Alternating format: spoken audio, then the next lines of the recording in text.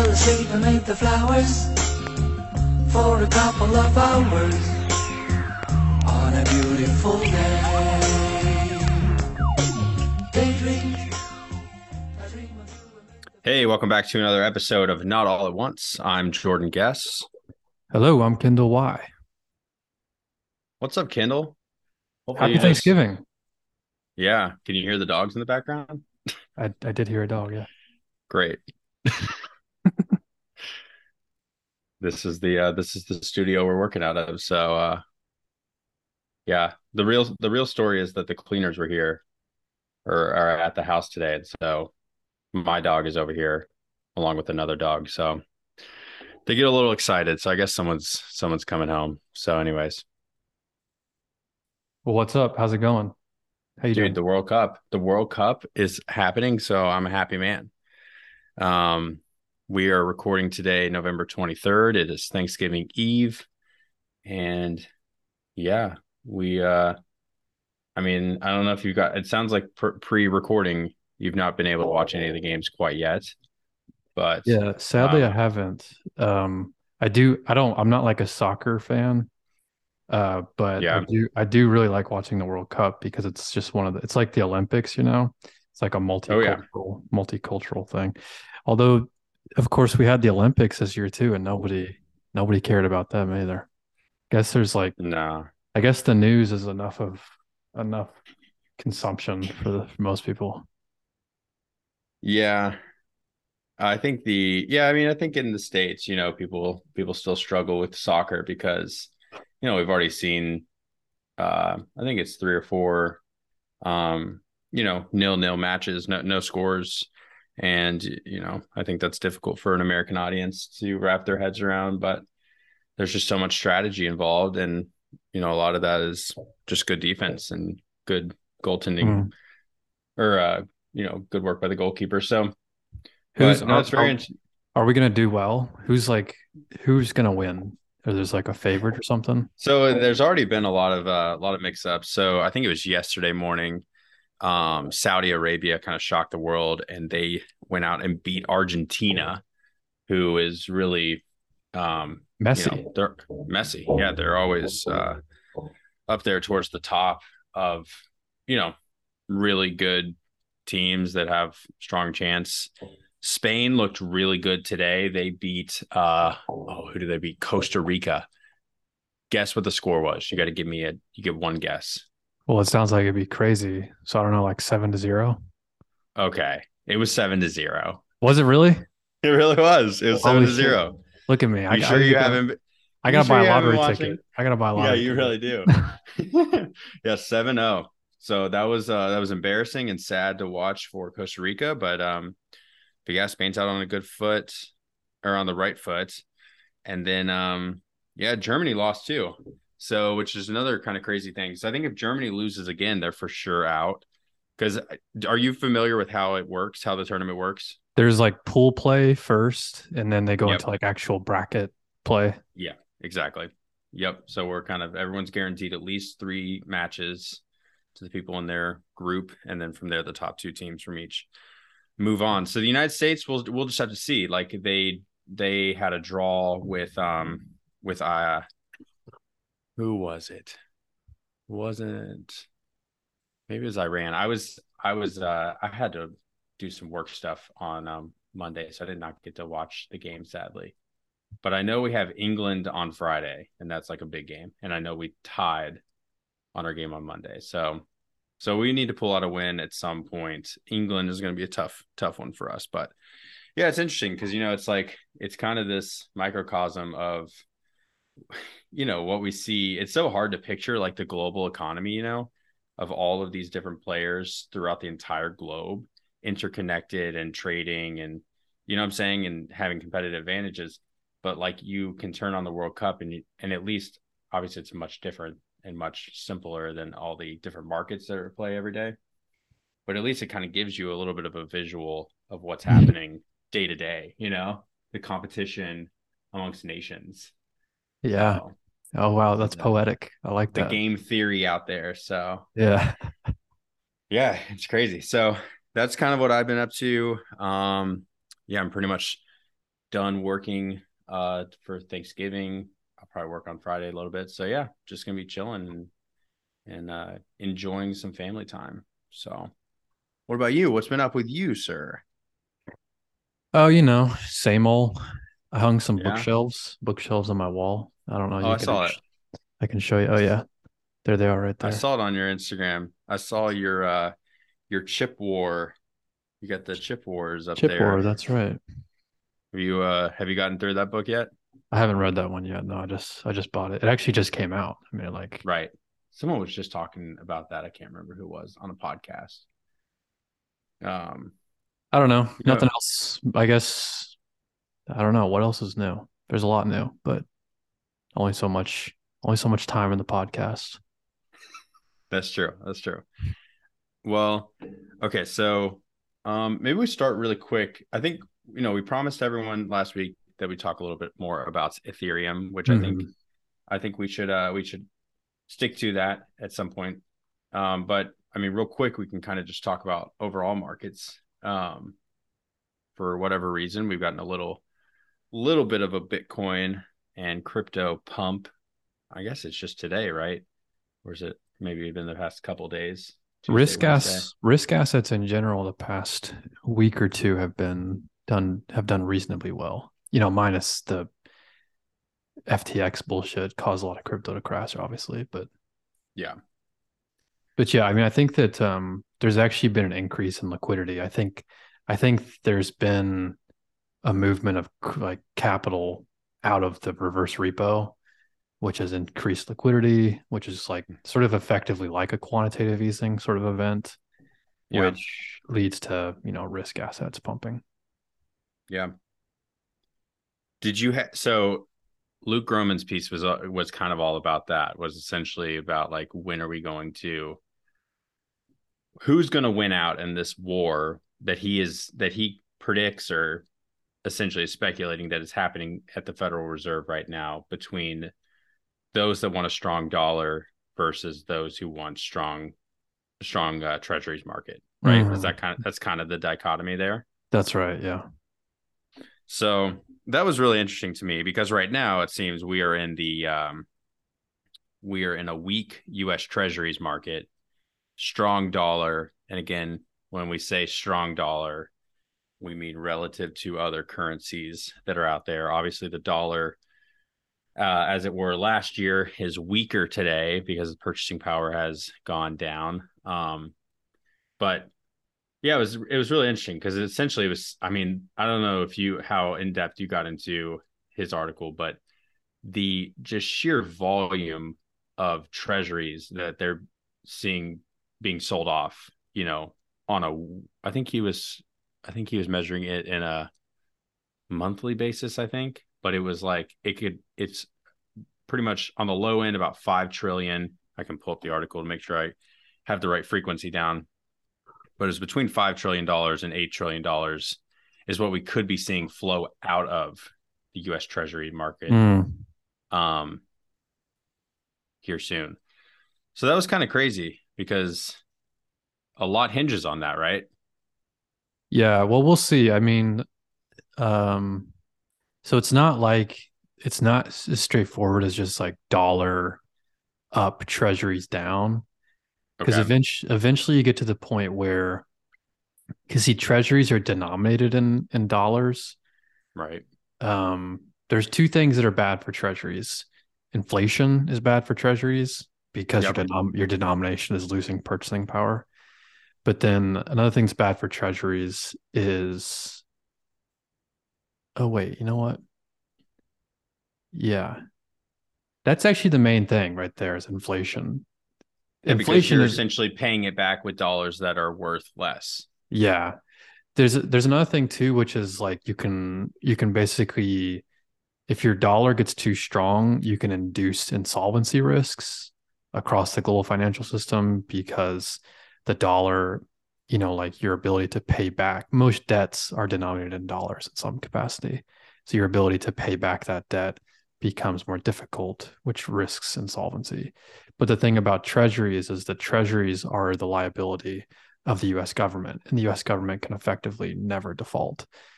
Um, But to Luke Groman's, I think Luke has another point here, which is what Lynn Alden is also talking about, which is that we're going to have a fiscal problem because Mm-hmm. our tax receipts won't be able to pay for the outstanding treasury payments, like, or yeah, something like that.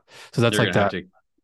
That's that other one, which is so like the first one that's bad for treasuries is inflation. The second thing that's bad for treasuries is potential insolvencies, which cause eventually the US government just is like, well, how are we going to pay? We can't. So like, it's not because it's not like the They have to treasury. grow their balance sheet, and they have to pretty much print to make up for the difference. That's exactly correct because it's not actually the case that the treasury literally prints money out of thin air. Mm-hmm. It's that they issue debt, right? They issue treasury bonds that someone has to be on the other end of normally to That's buy, right. Yeah. but they can also just, yeah, they don't have to necessarily print. They can just essentially, it's just balance sheet maneuvering where they can, if they really needed to, they could also just go in and be the buy order to the sell order too, right? hmm In fact, I think, yeah, I mean, we're getting sort of into the technicals here, but those are the broad things. I mean, if you're asking me my opinion, I think dollar's still up. I think the Dixie is more likely to hit. So the Dixie right now is at 106. The Dixie is more likely to hit 150 than it is to hit 70, in my opinion. Okay. So, well, I Which guess, that measures, just so if anyone's not aware, that measures the dollar strength relative to a basket of other currencies. So yeah, yeah, yeah. Well, okay. yeah, that's all interesting stuff. You want to talk about Ethereum, though? That's like really what you want to get to, isn't it? Yeah, because that way we'll get some, Some we'll get some clips. hate mail. Yeah, Yeah. some people, send us some death threats. Like, Yeah. so yeah, let's do it. Let's talk about Ethereum because Ethereum it's gone through some changes this year, I hear. And then yeah, they've definitely not everyone has been subject to this downturn to differing degrees, but it's pretty interesting. Like, do you have any thoughts about how closely tied from a percentage basis Bitcoin and Ethereum move up and down? Do you have any insight to that? To someone who's like, it's so curious. It's like Bitcoin's down 2%, Ethereum's down 4%, 3 or 4%. And the same on the other end. Is it just because of different allocations from different hedge funds and stuff where they just kind of move in concert like that? Or is it just the natural free market? Yeah, there's a really sophisticated like mechanics thing here that I think goes on. Okay. I can try to articulate my understanding. I think in a word, the answer to your question in a single word is leverage. Mm. Okay. And I think if you sort of put the FTX debacle into context here, you'll see sort of what I'm trying to get at. So you have in the crypto markets the most uh, stable of all the crypto assets is Bitcoin, actually, right? Mm-hmm. Then the next least stable or the next more volatile, let's put it that way, the next more volatile would be Ethereum, and then you can keep going out the risk curve. You go even more volatile is Solana, Avalanche, Mm-hmm. Tron, these like second tier altcoins, Yeah. or second generation altcoins. And then you can go even further out the risk curve when you get into like the illiquid, absolute dog shit coins, like, like Shiba Inu, these types of things, FTT. FTT, that's right. Um, you can just sort of visualize a general risk curve here, right? Yeah. And the reason why they become increasingly volatile is because you get traders.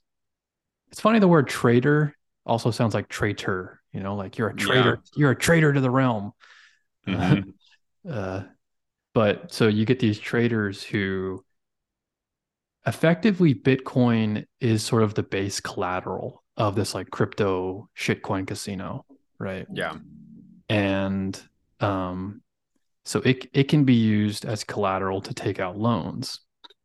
And then they go out the risk curve. And then it just becomes like this like degenerate gambler casino where they're all looking at the order book and they have like specific visualizations that they use to see other people's moves. And they're trying to see here's what I'm trying to get at. This is the weird thing. Credit lenders can effectively be weaponized against market spot market prices, right? It's a weird thing because we actually saw this in like the Curve protocol this past week. I think it was Curve or Aave or some shit.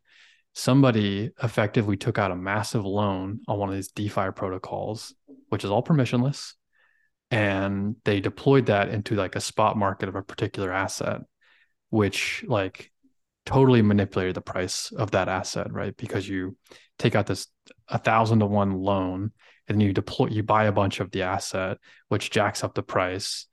And so you can see how like the concept of credit is actually a weapon. So so all these traders use that to sort of like magnify their propensity to move the risky assets, right? Yeah. So that's why and those have lower market caps, so they're easier to move. Yeah. It doesn't take nearly as many actors to pump the price up with leverage, then dump on retail. And essentially, it seems like that was a lot of what happened in 2021, with kind of Alameda potentially leading the way. No, I totally agree. I don't mean to be like overly cynical. This is like the max cynical take of the shitcoin casino is that all the price action that we saw over the last 2 years was basically like 5 individuals across the planet going max long as possible. They all go max long together and they all take out massive loans from these lenders, like billions of dollars. And that they basically totally manipulated the price, right? And what's interesting about this dynamic, which is true to some extent, I'm not sure how true it is in terms of like, did they really pump the price of ETH, 20x? I don't know. That's kind of difficult to do. Maybe they did it, maybe they didn't. But what's interesting about this dynamic is that dynamic actually underprices Bitcoin because you see Bitcoin is the base collateral.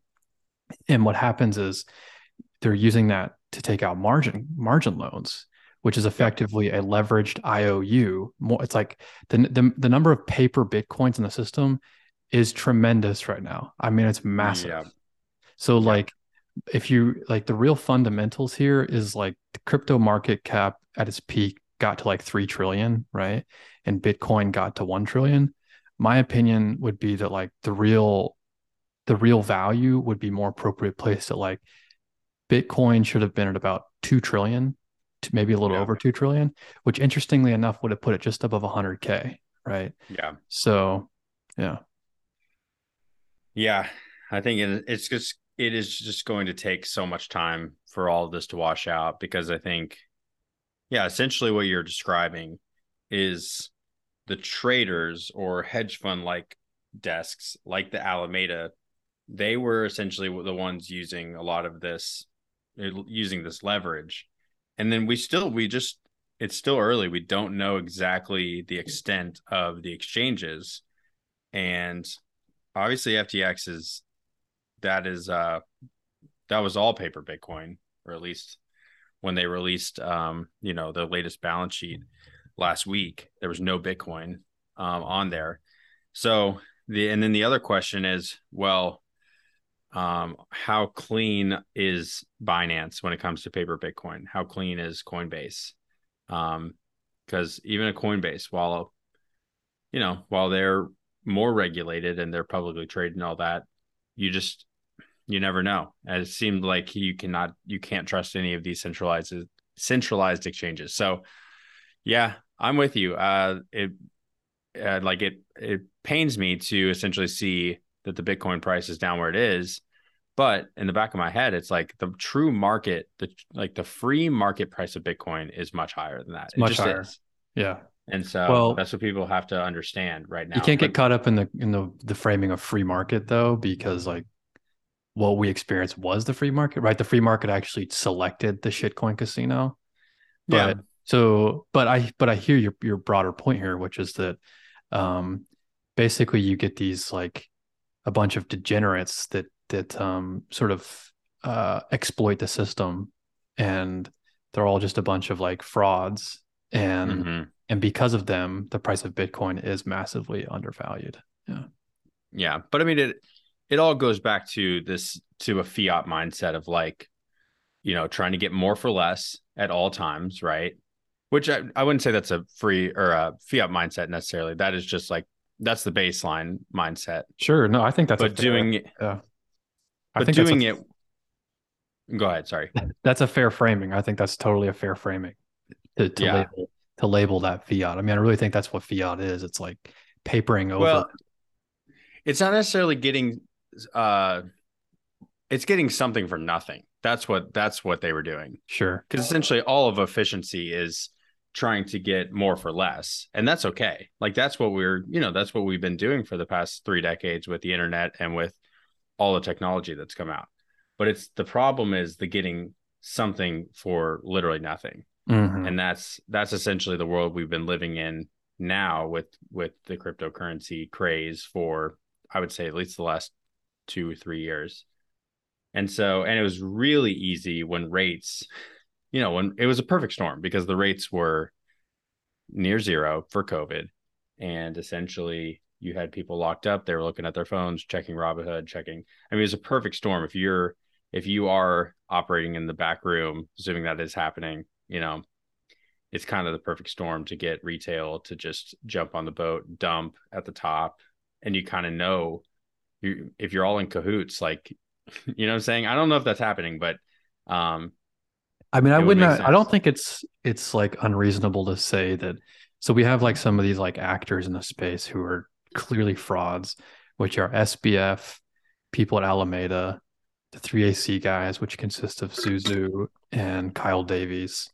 There's like Justin Sun. I mean, there's probably even a few more. CZ, I don't know if CZ is really, it's hard to read on CZ. It's hard to read, but I don't think it's totally unreasonable to say that there was cartelish behavior, right? Where, Hmm. see, like OPEC is a cartel, right? And Yeah. cartels in regulated markets are illegal. You cannot have individuals which group together, which manipulate the price of the markets. But I don't think it's totally unreasonable to say that that occurred in the past 2 years in the crypto markets, at least to some degree, right? Hmm. I don't know how rampant it was, but I think for sure it occurred. Okay. No, that makes sense. Okay, so we understand that there's paper Bitcoin and that the price is heavily suppressed right now. Probably was very much suppressed in the bull run. No matter what the dynamics were, it should have gone much higher. Now let's switch over. Let's talk about Ethereum. Is it Mhm. a similar case where there's also paper Ethereum? Also, obviously the dynamics of the supply of Ethereum changes with however Vitalik and the foundation is feeling. But I guess so they're not exactly the same, right? The distribution that comes out every so often different, right? Especially with the new proof of stake. But how do you see the Ethereum network right now? Give it to us, Mhm. Kendall. Okay. Hold back nothing. All right. Hold no punches. Mm-hmm. So I do actually think that there is probably outstanding paper ETH, right? Mm-hmm. Which is to say that ETH is actually undervalued in the same mechanism that I just described as BTC. So, because ETH is used as another form of collateral in a lot of these DeFi mechanisms, and a lot of these lending desks will take ETH. Now, ETH is a troubled child. There is a fundamental analysis problem of ETH, and or ETH. There wasn't this narrative of ETH as money until like the ultrasound money sort of narrative emerged, right? For Mm-hmm. most of the life of ETH was considered gas, right? It was a bandwidth value for participating in the Ethereum network. So it's almost like it's like buying bandwidth from your internet provider. It's like that bandwidth is not money. It's just like that's the what you have to pay money in order to participate in that network, right? Yeah. Yep. Um, so but then there's like this emerging sort of narrative among the ETH people trying to sort of outdo Bitcoin and say ETH is a better money than Bitcoin. And so then you have to get into the world of like, is ETH a better money than Bitcoin? And this conversation has been had a bajillion times, but this is the truth. There are two competing sides here. On one side, people say, well, in order for something to be money, it has to be sort of useful to the broader economy. You know, air quotes around economy. Okay, that's a very important. Like I know DeFi, there's a lot of really important stuff going on in DeFi, but like what's the actual productive economic value of these systems? So far, it is zero, but it potential to be something into the future. Um, so this like one side where they're like, well, in order for something to be money, it has to be useful. And then they're like, they try to make this like sort of roundabout argument that BTC is not a useful form of money because of its network or something. And it's like, well, you don't need the network to it's a bullshit argument. Okay, that's my point. Essentially, well, one of the big things was throughput in the block size wars and all that, right? That's right. Well, so there's this like I don't understand there's a conflation between the asset and the network that people really need to figure like the mainstream narrative really needs to figure this out that those are two different things, right? Mm-hmm. And with ETH and Ethereum, they constantly try to conflate those things as if they are like the same thing. And they're like, well, you can't do smart contracting on Bitcoin. And so therefore, Bitcoin, the asset, is like not valuable. And it's like, well, hold on, those are two different things. Like, um, so so yeah, like I know there's all this concepts around like the block size wars and throughput and smart contracting and all this stuff. But like it doesn't, you can still use Bitcoin in like a decentralized economy. Like, right? You don't have Right. to, it's not like the Bitcoin network is like this sort of like all-encompassing platform for decentralization and decentralized finance and all this like stuff. Bitcoin, the network, serves one purpose.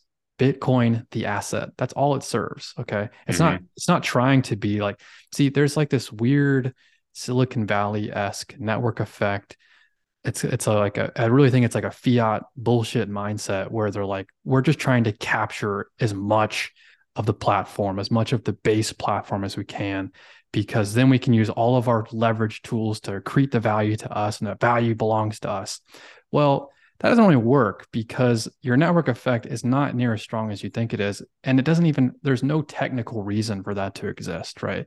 Bitcoin, the network, recognizes that they're like the real cypherpunks are the Bitcoin developers because they're like, you don't have to have, in order to have all these things like DeFi and multi-sig custody and like all these different amazing things, which are amazing things, you don't have to have the Bitcoin network do those things. Those things can be built by different networks. Okay.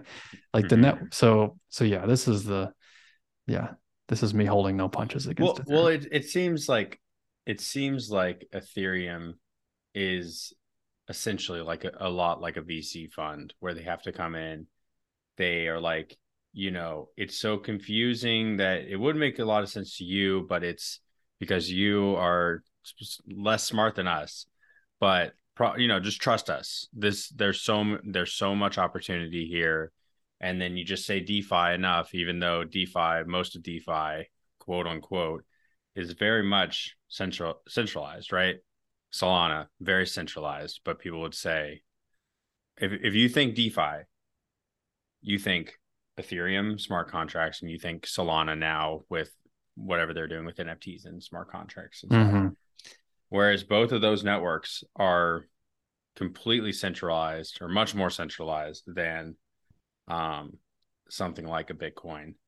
So, I mean, to me, it seems obvious. Like if it's just like you build those actual DeFi products on something like a Lightning network, like it's that to me just seems very to make a lot of sense to me. So it's But not, obviously, yeah, like that goes against all of the ETH head, those types, yeah. Like all the narratives. the thing is that the problem with this like sort of VC approach that we're both describing here, which is like capture the network value, right? Like go out and capture the network, grow at all costs. You can be unprofitable, capture the network. The problem with that is that it implies a form of exploitation. They are expecting to exploit people eventually, right? They're like, we're not going to do it now, but we're going to do it soon, right? Yep. Yeah. And the question is, why do you have to exploit people at all, right? Why don't you build a system that will never be expected to exploit people, right? I mean, you see this in like Airbnb, Uber, the prices on all those products are now like skyrocketed, right? Yep. It's no longer competitive to go buy an Airbnb versus a hotel. It is now cheaper to buy a hotel. And guess what? That's because the hotel industry is the economical way to scale that business, right? That is like the industrial solution that has been tried and true for many decades. And it's the same thing. Yeah. So yeah, that's why there's like a moral argument here, which the Bitcoiners are right. They are right that like these VCs are trying to like essentially exploit future users, right? And like I have an issue with that. Okay.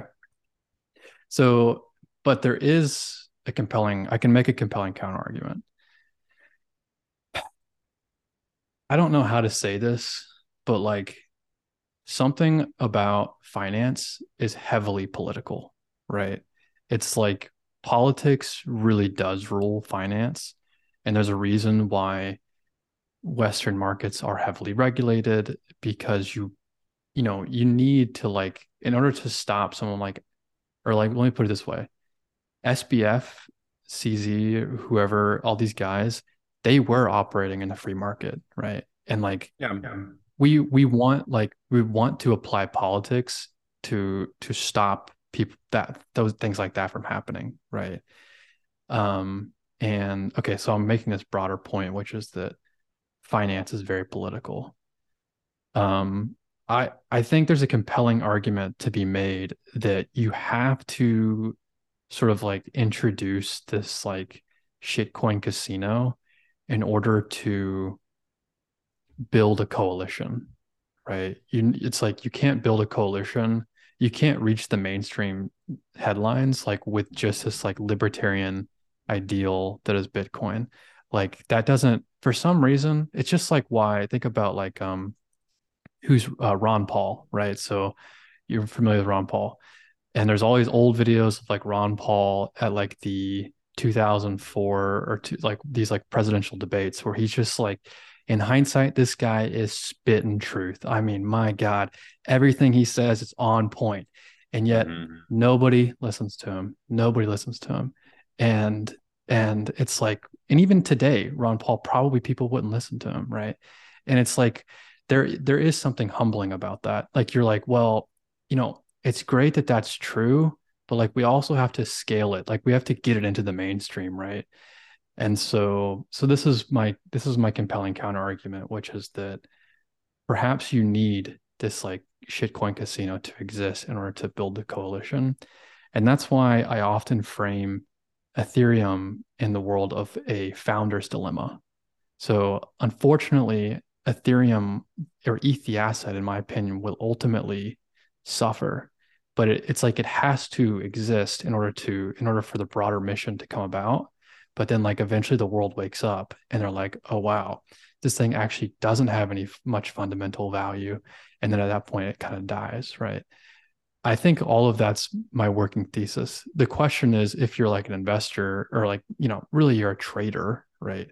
If you're trying to trade these things, the question is, when does that happen? Is that true today? Is the FTX debacle gonna, set that all into path or, into movement? But like maybe it will, maybe it won't, right? It's hard to say. Yeah, I mean, it's essentially, it feels like it goes right back to we have to exploit people. Like, we just want this. We want something for nothing. And yeah, like a lot of people will just, I see this all over the place in terms of like life. People just sometimes just don't face the truth, for better or for Mhm. worse. Like people en masse, right? They know something to be true even in the back of their head, but maybe they've like played into some kind of narrative for so long. Which is why I love the fact that Bitcoin is just built on first principles, and it's, is just pure, and we don't have the founder's dilemma. We don't know who the founder is. And so, yeah, it's definitely going to play some role. It's a question of what role does it play. Um, One other question I did have is, do you think any of this changes the question of security versus commodity for Mm. Ethereum, the asset? 'Cause to me, it Yeah. just seems so obvious. And then I don't even think Gary Gensler has no, he should be out. He should not be making any decisions for this industry anymore, because he's obviously way too. I mean, we're going to learn more, I guess, over the coming months, but from the early reports, it seems like Gary Gensler cannot be trusted with this decision, because Mm. he's just too intertwined with the industry. Seemingly, whether it is true or not, I think it's going to be hard for um, Bitcoiners, I'll say, en masse, to like trust his like judgment when all the stuff that we think we know about FTX, if it turns out to be true, right? That he had connection. Hmm. He obviously had some connection, right? But it's just a matter of how much. Yeah, I mean, it might be like his staff had some connection, but not necessarily him. I Yeah. don't know. I've always actually, people always really dog on Gensler, but I've actually always been, I actually kind of like Gensler, but I kind of feel like maybe it's like the right guy, but the wrong circumstances. Um, It's in just terms of, frustrating because he definitely understands Bitcoin, but um, he's really upsetting me with the ETF stuff. And but yeah, let's talk about the commodity, because I know in the past, just so we're clear, in the past, Kendall has gone back and forth a little, maybe not back sure. and forth, but you've been on the side of Ethereum is a commodity, or that will be what they come the conclusion that the SEC and CFTC come to. Yeah, I mean, it's um it's difficult to say. I've definitely gone back and forth on this. Um, I mean, our goal here is to like try to predict the future. I think that I don't know. Okay. I don't know really. I mean, I think that I can see it both ways. The thing is there, like if you just look at the fine print, if you look at the fine print, then yes, there's a very compelling narrative that ETH is clearly a security, right? Mm-hmm. Um, so if you're just like following the On the edge of law, my seat right there. like if you're following the law, then yeah. But who does that anymore? That's so lame. I mean, we say that in jest, but that's actually like that's the truth, right? Yeah. Again, that's the Silicon Valley thing. Like with Uber, they grew Uber. Like their growth strategy for Uber was like, we fully expect to be sued by most of these like city councils, right? We fully expect city councils to sue us, but we're still gonna do it.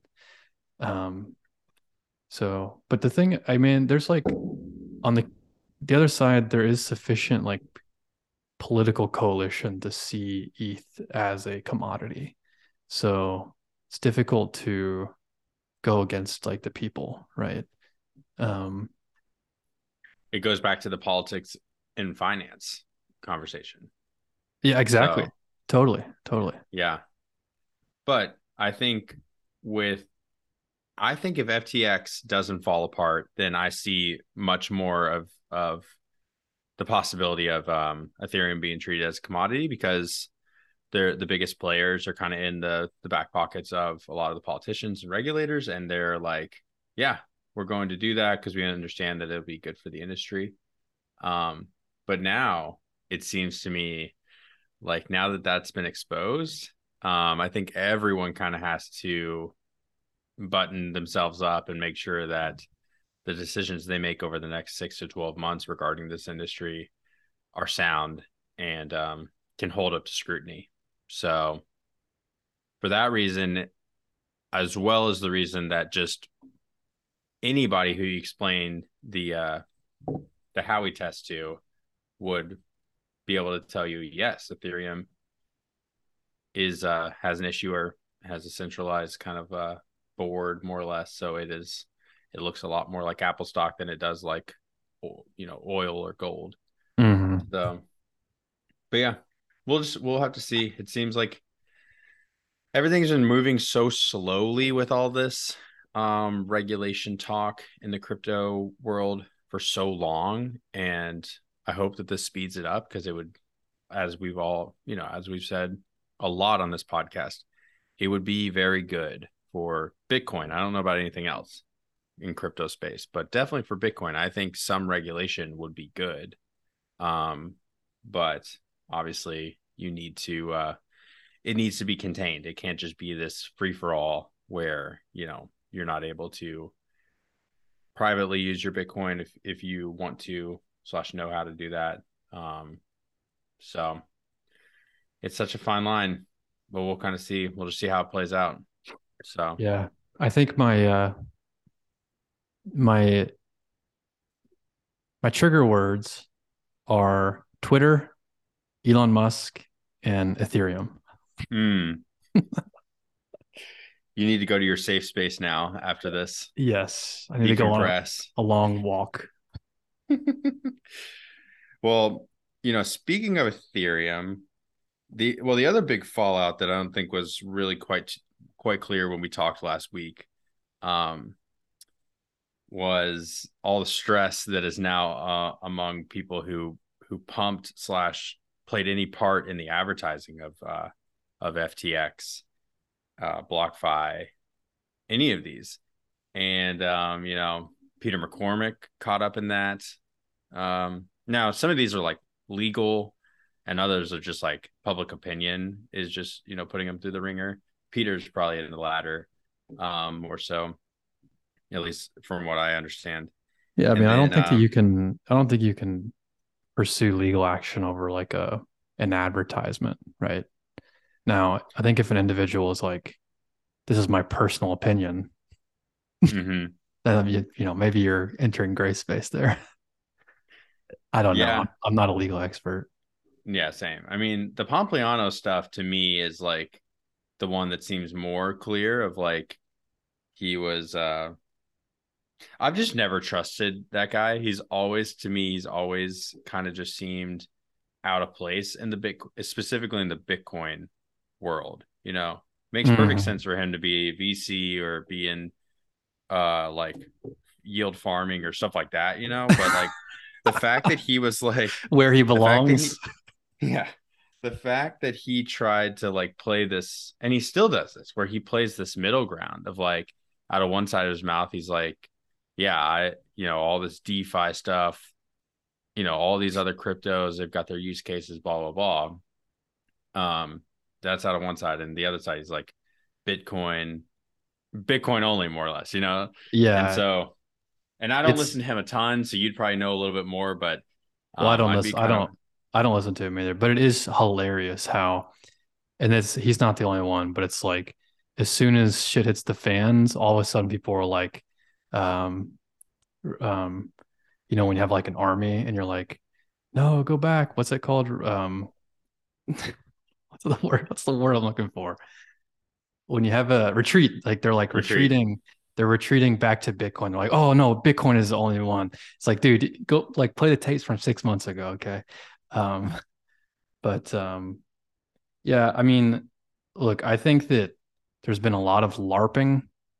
Okay. There's been a lot of LARPing that I've seen, and there's a lot of grifting. And I think that the grifters are really getting wrecked right now. I mean, it's this weird thing with like, look, I'm an engineer, and I always have a bias towards like engineering and technicals, and like the sales team and engineering are always at odds, right? And I've been dealing with this my whole professional career. And like the engineers are always like, why does the marketing department get so much money, right? And it's like they're basically shilling bullshit. Like we're trying to build something true, and they're like selling lies, and like that's just morally incompatible with our compass. Um, so like this, but there's like this weird thing. It's again like the same conversation with like maybe you need a shitcoin casino in order for it to reach the headlines, right? It's like how do ideas scale to the masses, right? You kind of need someone, you need like a marketer or a salesperson in there that is like sort of out there shilling bullshit, right? But where's the line between like salesperson and grifter, right? Where does it become a grift? Where is it just like they're just trying to do their part type of thing? Or they're sort of like blissfully ignorant that they are telling lies, right? I don't know. I mean, that's like I don't know. I wish I had an answer for that, right? We find an answer for that. I'll sleep well at night. Yeah. Yeah. I mean, the one that surprised me the most was Bankless. Um, you know, essentially just I think the number I heard that they were getting paid was roughly 250,000 a month Mm, is what I heard from yeah. FTX. The And so yeah, the bankless guys, I'm sorry to interrupt you, but I okay. look, the bankless guys are innocent, but it's like they're innocent because they don't know that they're spreading bullshit into the world, right? I do truly believe like there are a ton of people in this world like this. This is like the salesperson that they're just doing their job type of thing. And I don't blame the individual, right? They're just like they don't realize that they are spreading effectively disinformation, right? Hmm. That's what it is. And there are a lot of people in the media outlet that do that. Yeah. So yeah. Yeah. Yeah. I mean, I know it's we've had conversations already about, um, you know, which advertisers do we bring on? The requests keep pouring in and we're having to be very, um, no, if we, well, we talk, to be fully transparent, we've had that conversation already of like, once we continue doing the podcast, how do we want to monetize if at all? And both of us looked at each other back in Florida last, I don't know, 2, 3 weeks ago, and essentially said, it's not advertising, got to be a different way. So we're still working through that. But yeah, I think you just have to be very careful if you're going to go that route of just doing advertisements. Even if you do a good amount of due diligence, there's always still the risk, right? I mean, heck, Prime Trust is at least has been mentioned in some circles as being caught up in all of this. Mm-hmm. And if you can't trust Prime Trust, I mean that's very much, what I'm saying, that's very much a Bitcoin only Yeah. type of bank that helps with Swan and helps with Strike and all those. And so So you made me think of something, okay, which is where is the line between salesperson and grifter? Grifters will like they know that they're telling a lie, right? If you're aware that you're telling a lie, I got questions for you. And so let me bring up my favorite grifter of all time, Elon Musk. So Elon Musk spent well over a decade promoting at Tesla. We are never going to do advertising. We think advertising is terrible. It's bad for the world. Blah, blah, blah. Terrible. And then he buys Twitter. And what's his message? What's the message he sends out? When done correctly, advertisement can please and delight the individual and potentially inform. That is a grift. Okay. That's a grift. as well as I know, Twitter is completely different business model than Tesla. Tesla is so cool that it doesn't need a marketing department. I'm okay with Twitter, that advertising. is one of their I think that's it's got to be their main revenue source. I totally agree, but don't get up on this. I would have more respect for Elon if you were like, I still hate advertising, but we have to do it. Yeah, I mean, he needs to get back on Joe Rogan. If he goes back on Joe Rogan, he'll probably say that. Yeah. Okay. That's good. I'll be okay with that. Man, Elon, I think that was between this podcast and the last one we recorded last week. People were freaking out. They thought Twitter was going down. It I wasn't know coming back. that was hilarious. I was participating in the meme, but just very ironically, people. It's just like it's like the woke left mob who has like this sort of like panic. They have like panic Hmm. mode, and they're like, "Oh, the world is ending." It was that. But look, Twitter not going down. It's a pretty easy service to operate, frankly. They don't need like hardcore engineering like Elon's selling. So it'll be fine. Yeah. I do think it has because we've gone now 5 or 6 days since like literally people were like, we're gonna wake up in the morning and you're gonna have to go back to Club Penguin because we're not gonna have Twitter anymore. I did love those memes. If Twitter goes down, everybody meet up here. Yes. It was Yes. Club Penguin. Um, so I think it proves to a lot of tech executives what do we got going here with this tech. You know, do we have way too many employees that are all just doing like not much, Well, right? yeah, so because I work in this industry, I can tell you what the truth is here. The All truth right. is the truth is that the tech giants do have way too many tech employees, but um, the tech market across the entire economy is still there's still a lack of supply. Yeah. People go to Facebook because Facebook pays like 2 or 3 times what the real value should be. And by the way, they do that through their equity, which is all pumped back this VC narrative. Okay.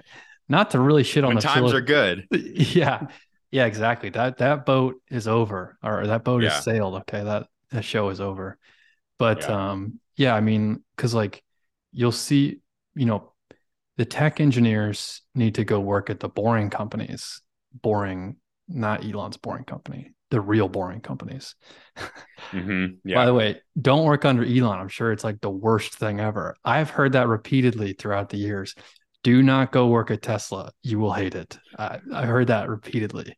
And now Elon's just out in public proving it. Okay. He's going to have a real talent problem. I'm not like, he's going to actually have to pay his engineers 2 or 3x because nobody's going to want to work for him. Okay. But yeah, We'll see. we need engineers to go work in like agriculture and like trucking and like like the boring things, nothing. Those are Yeah. great jobs. Oh yeah. I just pulled up Twitter actually for the first time today. And the first tweet I see is from Kendall Y. Are we still all gonna make it?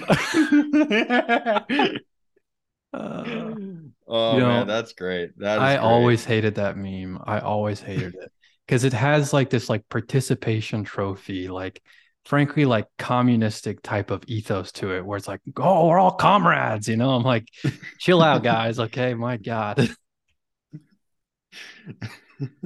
I want to quote it and be like, maybe 50% of us will make it. Yes. Oh man. All right. Well, I'm trying to think what else there is out there. I know there's a few other things. I'm going to one, I heard really good things about the Pacific Bitcoin conference. Very much tempted to go ahead and snag a ticket for that next year. But I should probably ask my wife. She's not done quite yet. So, but am going to go down to I think I told you this already, but go ahead and put it out there. So a little teaser doing the Nash Bit Devs. I think in a week or two. So maybe I'll go and meet Mr. Odell for the first time. Yeah. Yeah. I'm sure Matt's a great dude. Yeah, he seems awesome. So Great dude to have a beer with. Well, oh yeah, but not for me. Non-alcoholic beer for me. yeah, I had one of those non-alcoholic beers, it smells and so weird. and yeah, they're funny. They do taste like a real beer. It is like definitely like I felt myself. There's certainly like a psychosomatic element to like Mm, drinking, because I definitely yeah, felt like I was getting like a little tipsy, and I was like, hold on a second, what's going on here? Like, does it actually have beer alcohol in it? Nope. It's just Yeah. all in your mind, Kendall. All in your mind. Really quick, do you have any thoughts on the real estate market right now? Um, I don't know. I mean, I don't know enough about it, honestly. Okay. We'll Well, see. I've I got mean, one. a lot of the Okay. charts look terrible, but Hmm. the thing is that it's all just supply and demand, right? And there may actually not be a large supply increase because so many people have these like 3% mortgage rates and they're like, why would I ever sell that? Right. I would never sell that. Yeah. So I don't know. Yeah. I mean, who knows? Supply and demand. We'll see. Yeah. I just saw, if you're a realtor out there, best of luck to you. And as with every industry, right? I do truly wish everyone well. But coming back to the sales thing versus the grift thing a little bit, I saw someone post today or this past week. They said buying a house, they had this little graphic, buying a house 6 months ago versus today. And essentially the listing price is the same for 450,000. 6 months ago, it sold for 500. And today it's selling for 425. Essentially, like you used to be fighting with all these people overbidding. Now you've got some more leverage as a buyer. You can talk it down, and then 10% down on both deals. But the major difference is 6 months ago it was a 4.5% interest rate. Today, it's a 6.5% interest rate, and they're talking about purchasing the same exact house. So, and their whole point was the payment today, your monthly payment is only going to be like $25 more per month. And so, and I've heard several real estate agents make this claim, but me being me, I didn't say anything because I'm not going to create some internet drama. Not That's my vibe great. anymore. That's why I like Yeah. you. That's why I like you. I just did the math and just kept it to myself. That's But good. I ran both numbers, so I ran essentially like a little bit lower mortgage today, but a 2% points more on the interest rate. And this person would end up paying about $100,000 more in interest over the 30-year term. Mm, And I think that people really need to try to take that into consideration when they're going down this path. And I don't know what the exact right answer is, but obviously real estate agents have every incentive in the world for you to go ahead and buy right this moment, no matter what the price is, no matter what the interest rate is. And so it's a really tricky thing because yes, the monthly amount is roughly the same. And that is assuming that you can get the house down. Um, But I don't know. It just to look, me it felt a little bit like you're not telling the whole story, no, totally, and totally. it's one of your, it's someone's biggest purchase that they're gonna make. And so it's just another one of those things where people they're not told the whole story when it comes to money. And it's Absolutely. just a very consistent, yeah, and it's not just real estate, obviously. It's across the board. Um, but people end up making bad decisions that affect them for literally decades. So, anyways, The problem with real estate agents is that they're overpaid. yeah, Like, like, okay, so let's arbitrary numbers. Say I have a $300,000 house, and you're telling me I got to pay 6% of that gross value, which is $18,000. So I got to pay you $18,000 cash in order for you to walk people around the home and have them sign pieces of paper. Like, get the fuck out of here. That is not worth $18,000. Okay. yeah. Well, I think people who are able to price their services as a percentage of an asset just inherently do way better in life because, they're just like, oh, this is just an industry rule. And there's not really, I mean, you can lower it. I know people can, they don't. And People underestimate how easy it is to get the market value for your house. You don't need to like have a real estate agent come in and they'll be like, well, you're going to pay me 6%, but I'm actually going to get you 10% more. No, hogwash, hogwash. so you're saying, Kendall, you're saying that maybe we should try to invent something like a peer-to-peer payments network that we could essentially transfer real life value over that network, Well, yeah, maybe exactly. every 10 minutes, We already have that, and not 30 days. it's called duffel bags of cash. And I don't think you could do that. I don't think you could do that. oh, okay. One, how difficult would it be to get $300,000 physical dollars out of a bank? Yeah. Yeah, you want Very to talk difficult. about raising suspicions? You'll have the FBI knocking on your door. Oh my gosh.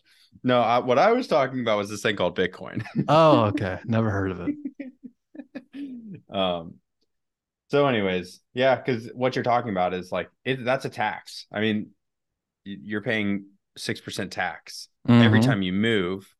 Now, you do make up for it in a lot of ways by not having to pay capital gains tax. So that's good. It's essentially the government just gave a tax break to real estate agents. They just gave their loss in taxes, they gave part of it to the real estate agent market. So, but anyways, all that to say, everyone needs to be very critical of their financial decision making over the next, well, really over their whole life, but specifically over market downturns like we are most likely going to see. And so pretty much be critical of everything. If anyone's trying to feel like you're trying to be coerced into some decision, especially when the person makes some money, if you do something, then you need to be very critical. That's all I'll say. So, You know, preaching to the choir here, Jordan. I love it. yeah. Yeah. So, all right. Well, tomorrow's Thanksgiving. Let's end it with one thing you are thankful for. Oh, wow. Put me on the spot. Yeah. Okay. Mm, I'll tell you what I'm thankful for, that I have a very strong gratitude for, I didn't think I would actually. I know this sounds bad, but so it's my nieces and nephews. So I got mm, five nieces and nephews, right? By the way, yeah. four nephews, only one niece. So, and she's also the youngest, so she got to be taken care Okay. of. Yeah. Um, yeah, having them, it's so much fun hanging out with them. Oh my gosh, so much laughter, and like there is something about like seeing a young version of, like, it's not my kids obviously, but they have my blood, right? And like I can see Hmm. even some of myself in them, and something Yeah. about that is just like a religious experience. It is amazing. Yeah. Okay. I love that. And you're going to get to see them tomorrow, Friday? Yes. Yeah. Friday, Okay. Friday. Yeah. Very cool. Very cool. Yeah. Mine's family related too. With the baby coming, I feel like that's maybe a cop out, but that is what I'm thankful for. Well, A healthy baby right now and healthy wife slash mother. So yeah. Well, maybe we'll bring the baby onto the podcast, see what oh, she has to say. definitely. She'd be like, "Ugh." That's what she has to say. Yeah. Well, it's a good reminder because all this, while it can sound like a lot of times Jordan and Kendall, all they think about, talk about money, all of it is about what your wealth preservation and wealth, the growth of your assets, what it can actually get you, which is, pretty much just a life with your family where you can enjoy those you love around you for as long as you can, right? So it's a good reminder for all of us, me Amen, included. brother. Amen. All righty. Well, we'll leave it there. Happy Thanksgiving to everyone, and we will talk to you next week. All right.